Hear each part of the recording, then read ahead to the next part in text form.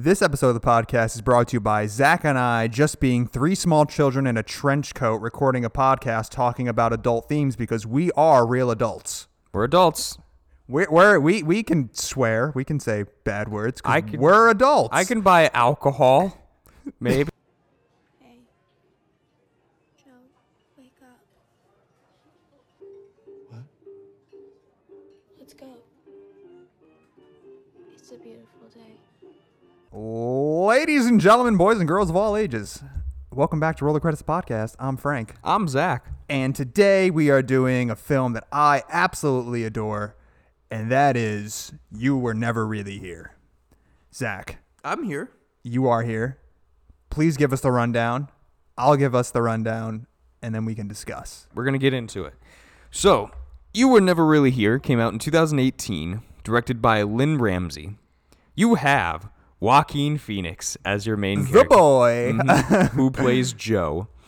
You have Katerina Samsonov, who plays Nina, the main reason for Joe at this point. You have Alejandro Navala, who plays Governor Williams, who is your main antagonist. And then you have Judith Anna Roberts, who plays Joe's mom.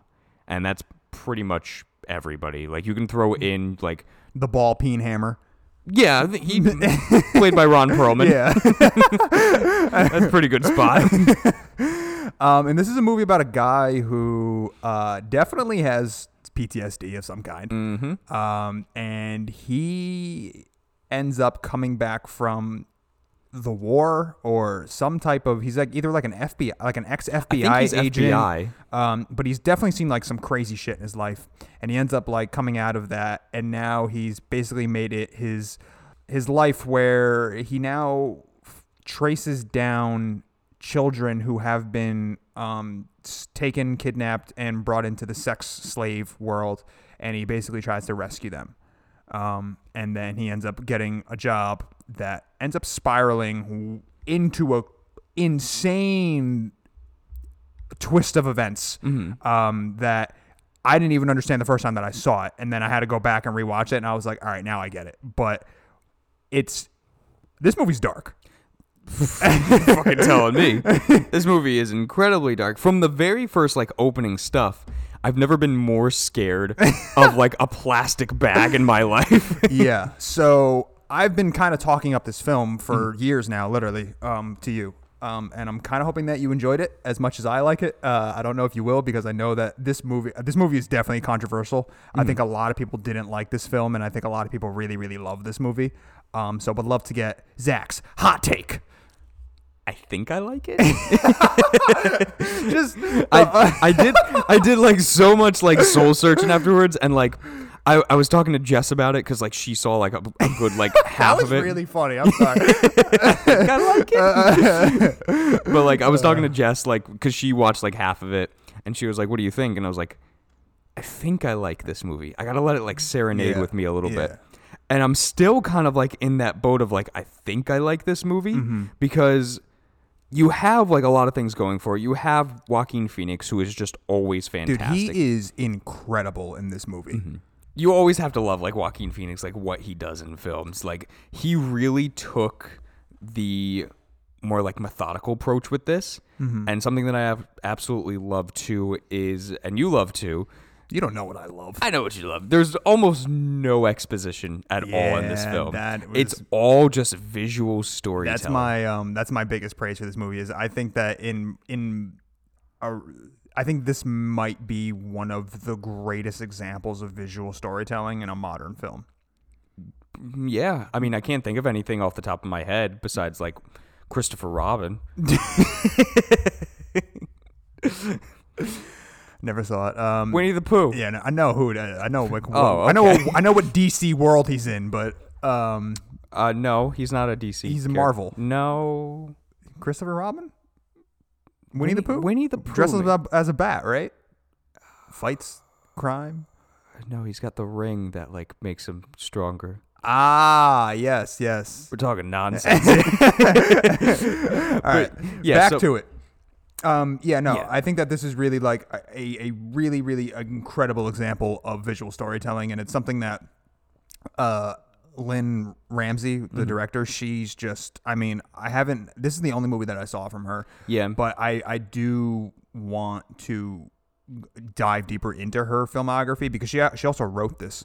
And in reading the screenplay, I mean, I just couldn't help but be enthralled by the way that she writes. She writes very novelistic and very she adds a lot of detail into her thing. You know, like something interesting about what she did is she actually like in preparation for Joaquin Phoenix's character, she actually just gave him a recording of fireworks. Yeah. And just like had him like listening to it like over and over and over again, just of like the constant just explosions going on like in his ears, because I imagine that's kind of like his headspace in this film.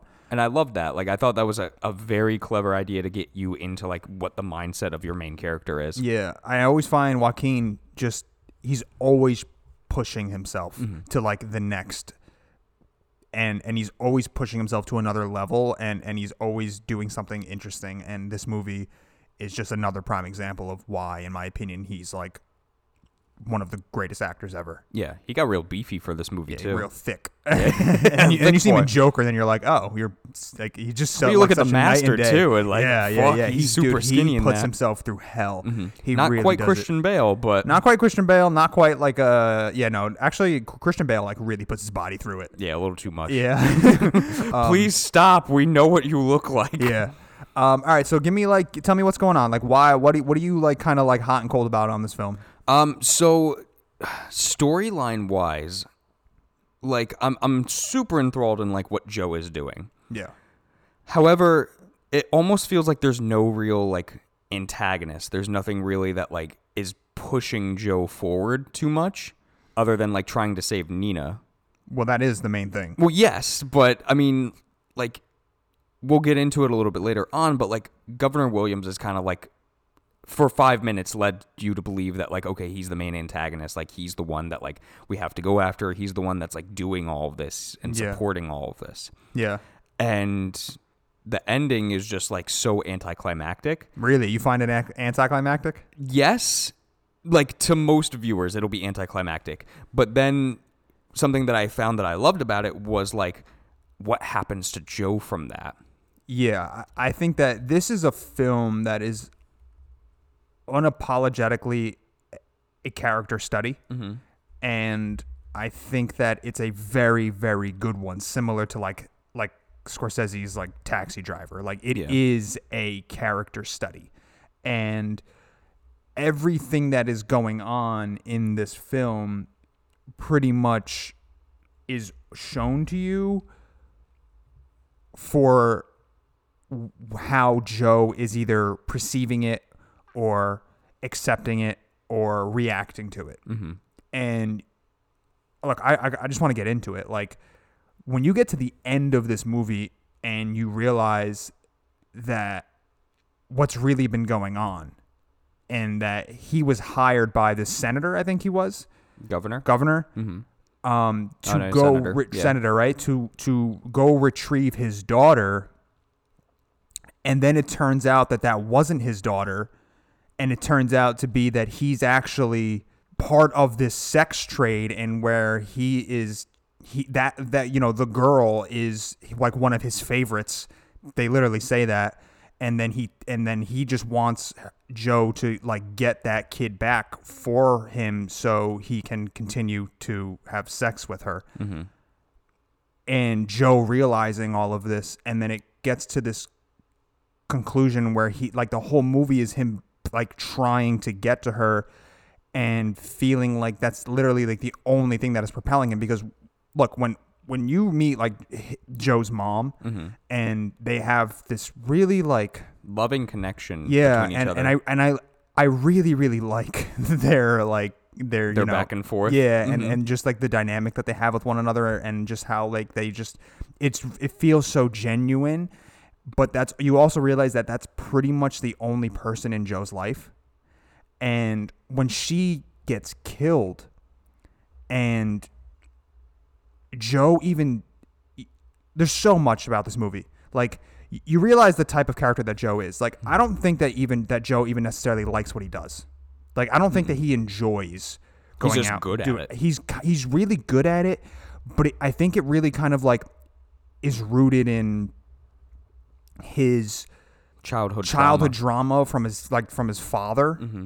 Because that was something that like I loved and also didn't fully love about the film, is that I love that like they're just sprinkling in like this is childhood trauma of like, you know, his father was like super abusive and everything like that. I just wish they like dabbled a little bit more into it to really get in like the mindset of like, you know, what fully made him like become this. Yeah. Like even so too, they give you like basically a snippet of like him with an FBI hat on. Yeah. So they give you an idea of like, okay, maybe he was an FBI agent and like, you know, this is why like he just saw way too much shit with like going into the room and seeing all the dead women. Yeah. That he was like, okay, I got to take matters into my own hands. I just wish they elaborated like slightly more on it. However, I think this is like one of the best uses of childhood trauma to like further a character's origin almost. Yeah. And I have to believe that like either Joaquin Phoenix like used this film to propel it, or was it Tom Phillips that did the Joker? I have to assume that he saw this movie and was like, this is exactly why I need Joaquin Phoenix.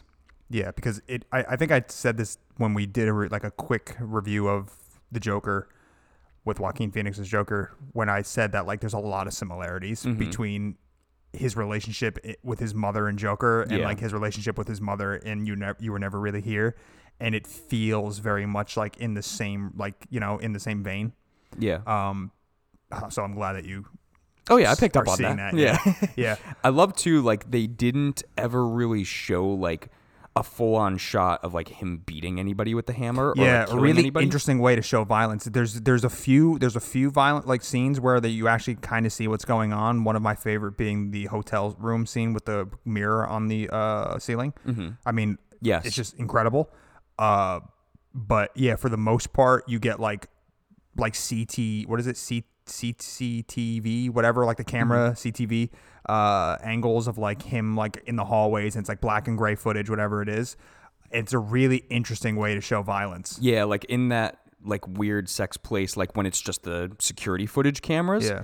I loved that because like, I guess what Ramsey wanted to do was she wanted to showcase more of like a post-rage aftermath, so to speak. So like in that, it's like this is the mindset that he's in like after everything. Yeah. But you don't fully see like what he's doing. You just see like what he did afterwards. Yeah, it's kind of like showing you. This movie like doesn't show you what you don't need to see. Like it's, you know, that he's going in there and he's killing these guys. But that's not really like the point. Like the point is him saving the girl. Yeah.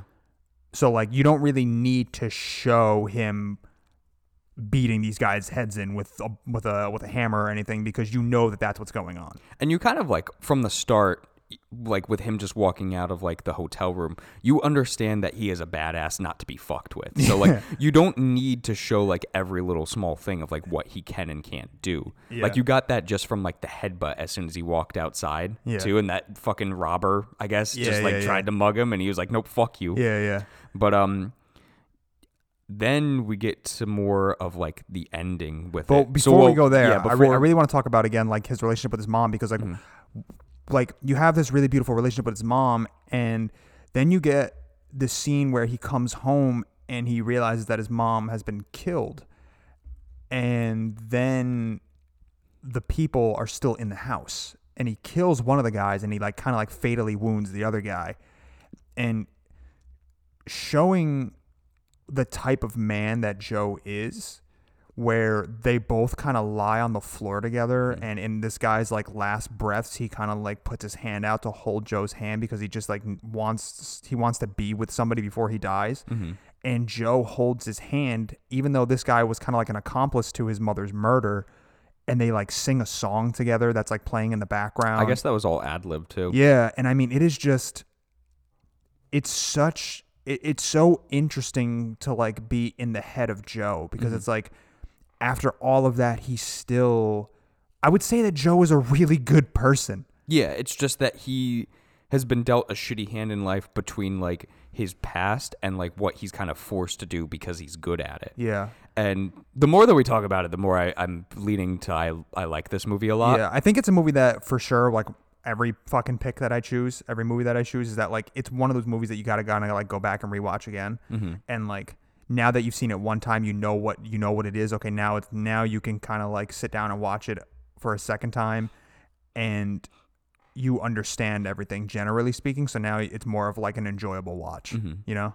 Which after the death of his mom, it then progresses into possibly one of the most beautiful cinematic shots I have almost ever seen. And that's when he brings his mother to the river. Oh, yes. And he has her wrapped up. And in this scene, Joe was fully ready to commit suicide. Because he's kind of been like toying with it throughout the film of like with the bags over his head. Yeah. Like just trying to do asphyxiation, or like the knife, like just letting it kind of fall.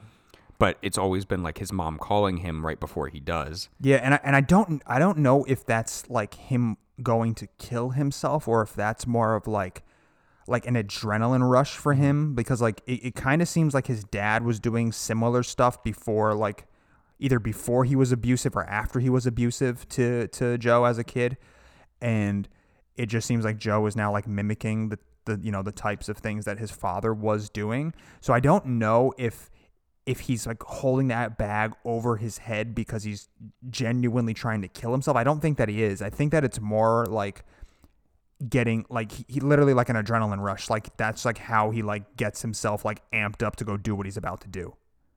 I don't know. Like, I see the point of that. I almost think more of, like, it's the childhood trauma again. Like, this is what he's been used to all of his life. So, like, why stop even after his dad is gone? Yeah. Like, just keep continuing it, but now you can do it yourself. Yeah, but again, so I think we're kind of, like, on the same thing where it's, like, I don't necessarily think that it's him trying to commit suicide. It's more, like, he's used to it, whatever. Like, this is just, like, a part of his daily routine. But when he brings his mother into the river and he has the rocks in his pockets too. Yeah.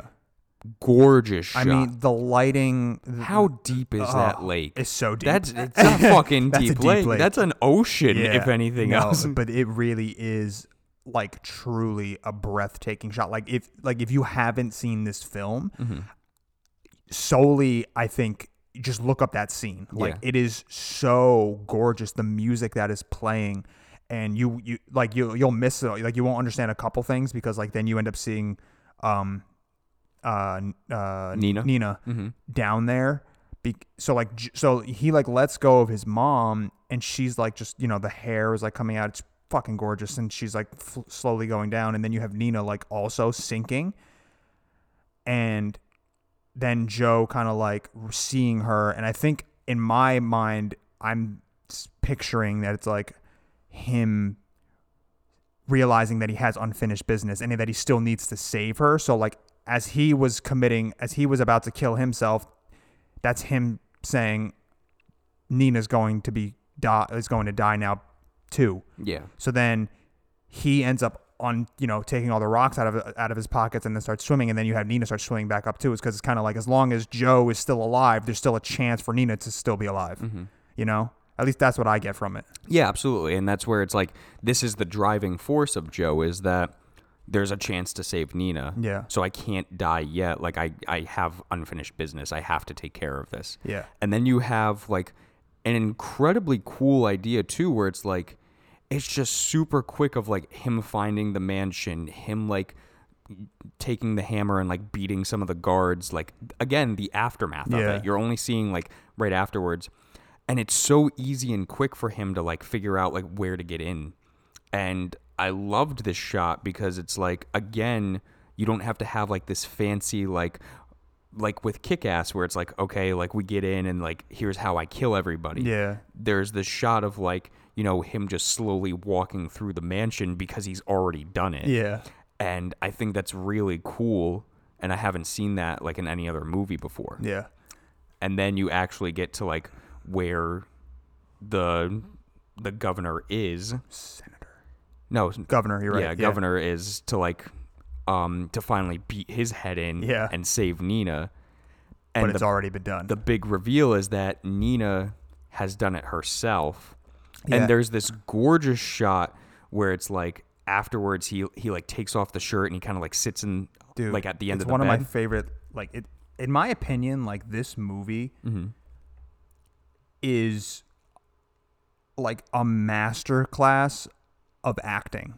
Like Joaquin's acting in this movie should be shown to any aspiring actor of like, this is how you convey every single emotion that a human being could possibly have, all in the course of 7 seconds.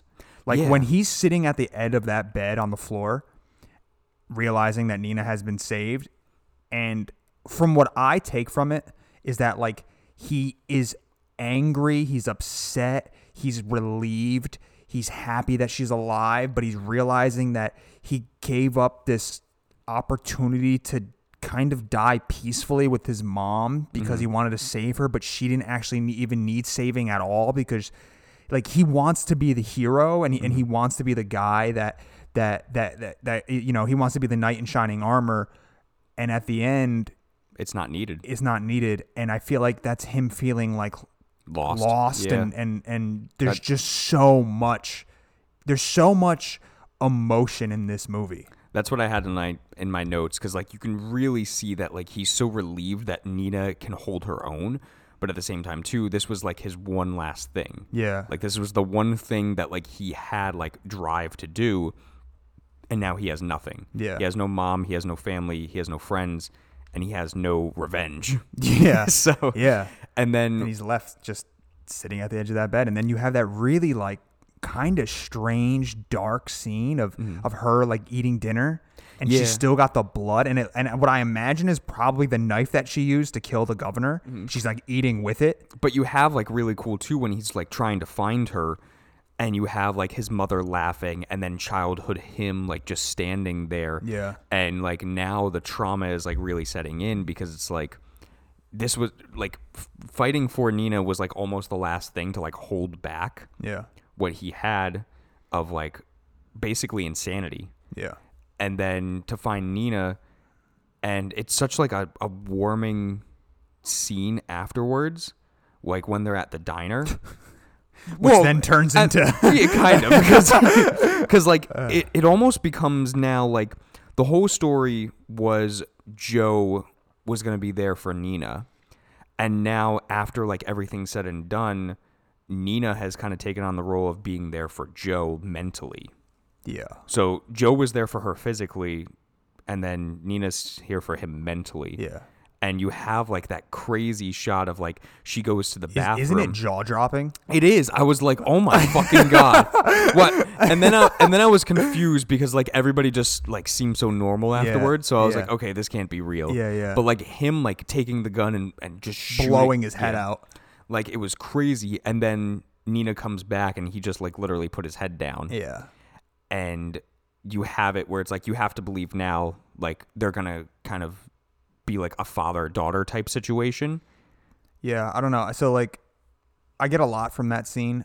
I think there's like kind of like there's two kind of like things that I bounce back and forth between of like what that kind of like represents as to like when he blows his head out and then everybody's like acting normal. The waitress comes over and like puts the receipt on the table and she literally is just covered in his blood and she's like, have a nice day, and you know, like she just kind of like walks away.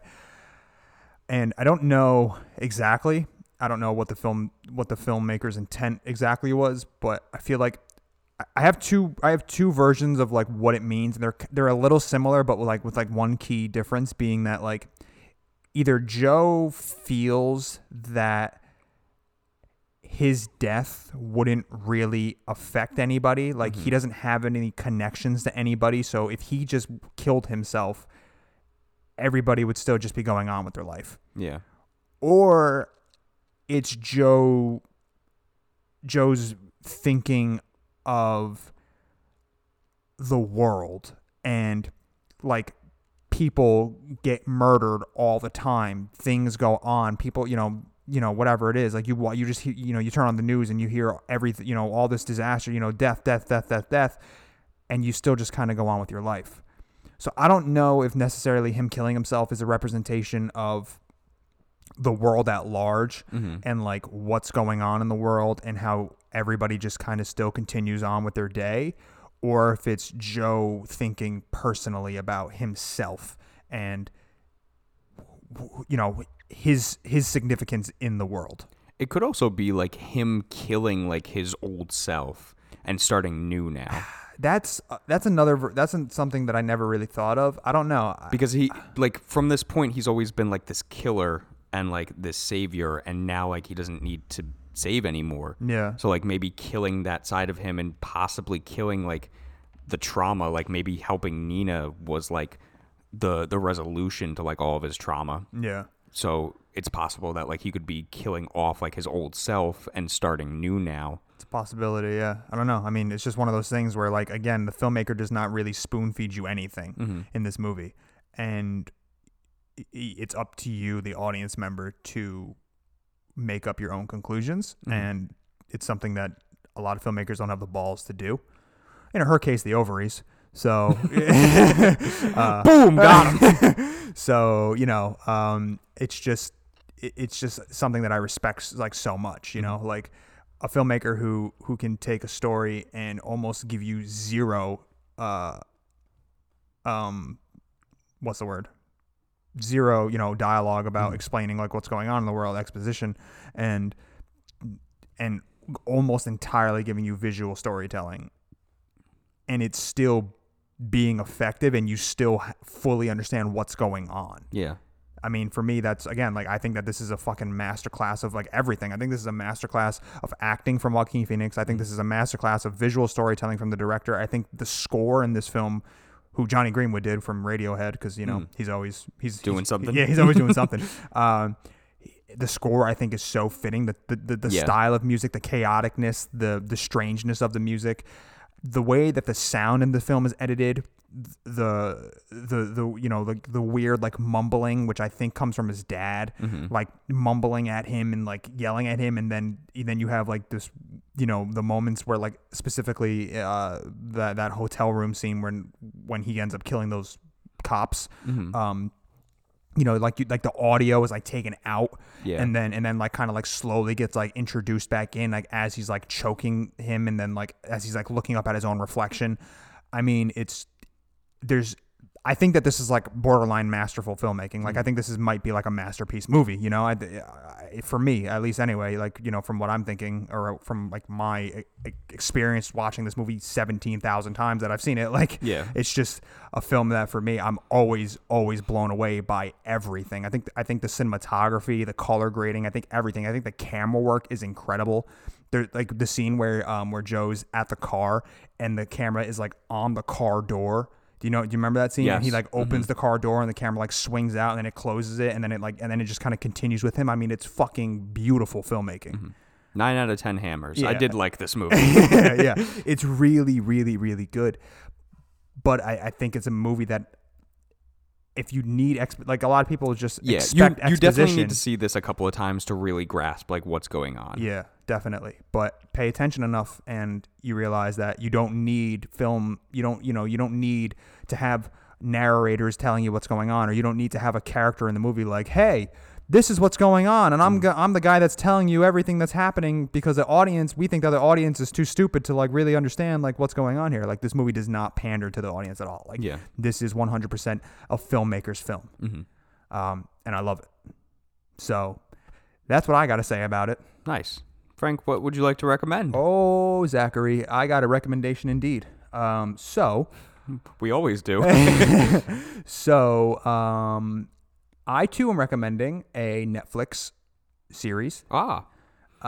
And truthfully, I was shocked and blown away and enthralled with what I have been watching. Is it the American Horror Stories? No. Oh, because that I think is getting released. Oh, I don't like those. Yeah, me neither. I am talking about The Queen's Gambit. Queen's Gambit. So, don't know if you've seen it. Don't know if you even know anything about it. But the whole thing is about chess. I like chess. And I play chess. And it's got my girl, Anya Taylor-Joy, from The Witch and from everything that she's been in. The Witch. No, I mean ultimately she's like my ultimate like woman crush. Like I think that she's just fucking beautiful and whatever. But that's besides I hope the she's point. listening. Yeah. Please find me. Frank._. So I think that so she's great in it because I mean I also just respect her as like an actress. I think that she really is like a really I think like time and time again she just keeps proving herself to be like one of the best young and up and comer actresses that are coming out. But yeah, I mean it's a film. It's a Netflix series all about chess and about this girl who kind of has like this natural ability at it. Like she finds herself like just kind of being intrigued by it, and then realizes that she's just really good at it, like naturally. And I'm only like a handful of episodes in. There's only like I think 7 or 8 episodes, and I think that I would imagine that it's going to finish after this. Like I don't think it's, like I said, it's a limited series, so I think it's just like one season and it's done. So I'm expecting a conclusion by the end. But I mean, it's all about chess. It's all about chess and her just kind of becoming this woman to like this fucking like force, in this chess world. But it also like struggles, or it also dives into like similar to this movie, like childhood abuse and drug addiction and things like that. But it's really, really, really good. And I was genuinely blown away with how much I was into it. And it's a series that I just want to now play chess. Like I want to learn how to play. Like I kind of know how to play chess. Like I used to play it back in school, back in college, like a little bit, but nothing like serious, not like on a team or anything. Just like, hey, let's play some chess. Yeah. And like I kind of learned it, but I mean, I literally haven't played chess in like 5 or 6 years. So I like don't remember it much at all. But like watching the show, it's kind of like a little bit's coming back to me. Yeah. And yeah, I mean, it's really, really a fantastic show. And like I said, it's only like 7 or 8 episodes. They're about an hour each. So, you could finish it like in a week if you wanted to. Yeah. But yeah, no, it's really, really, really good, and I highly, highly recommend it. So, I like playing chess a lot. Yeah. Like it's a lot of fun. Yeah. I have an app on my phone to play. Do you? Yeah, so like if I'm bored, I just play against the computer. Nice. Cool, yeah. So The Queen's Gambit, highly, highly recommend it. Very nice. Zach. Frank. What movie or no, it's all we do is movies. Yeah. So what movie are we doing That's all we do here. We're going to be doing a weird one. Uh-oh. We are going to be doing Fear and Loathing in Las Vegas. That is Johnny Depp? Yes, it is. Yeah. I don't know if I've seen that movie. I haven't either, but it looks weird. It looks a little strange. Mm-hmm. I saw like one scene and I was like, okay, Johnny Depp, you're in it.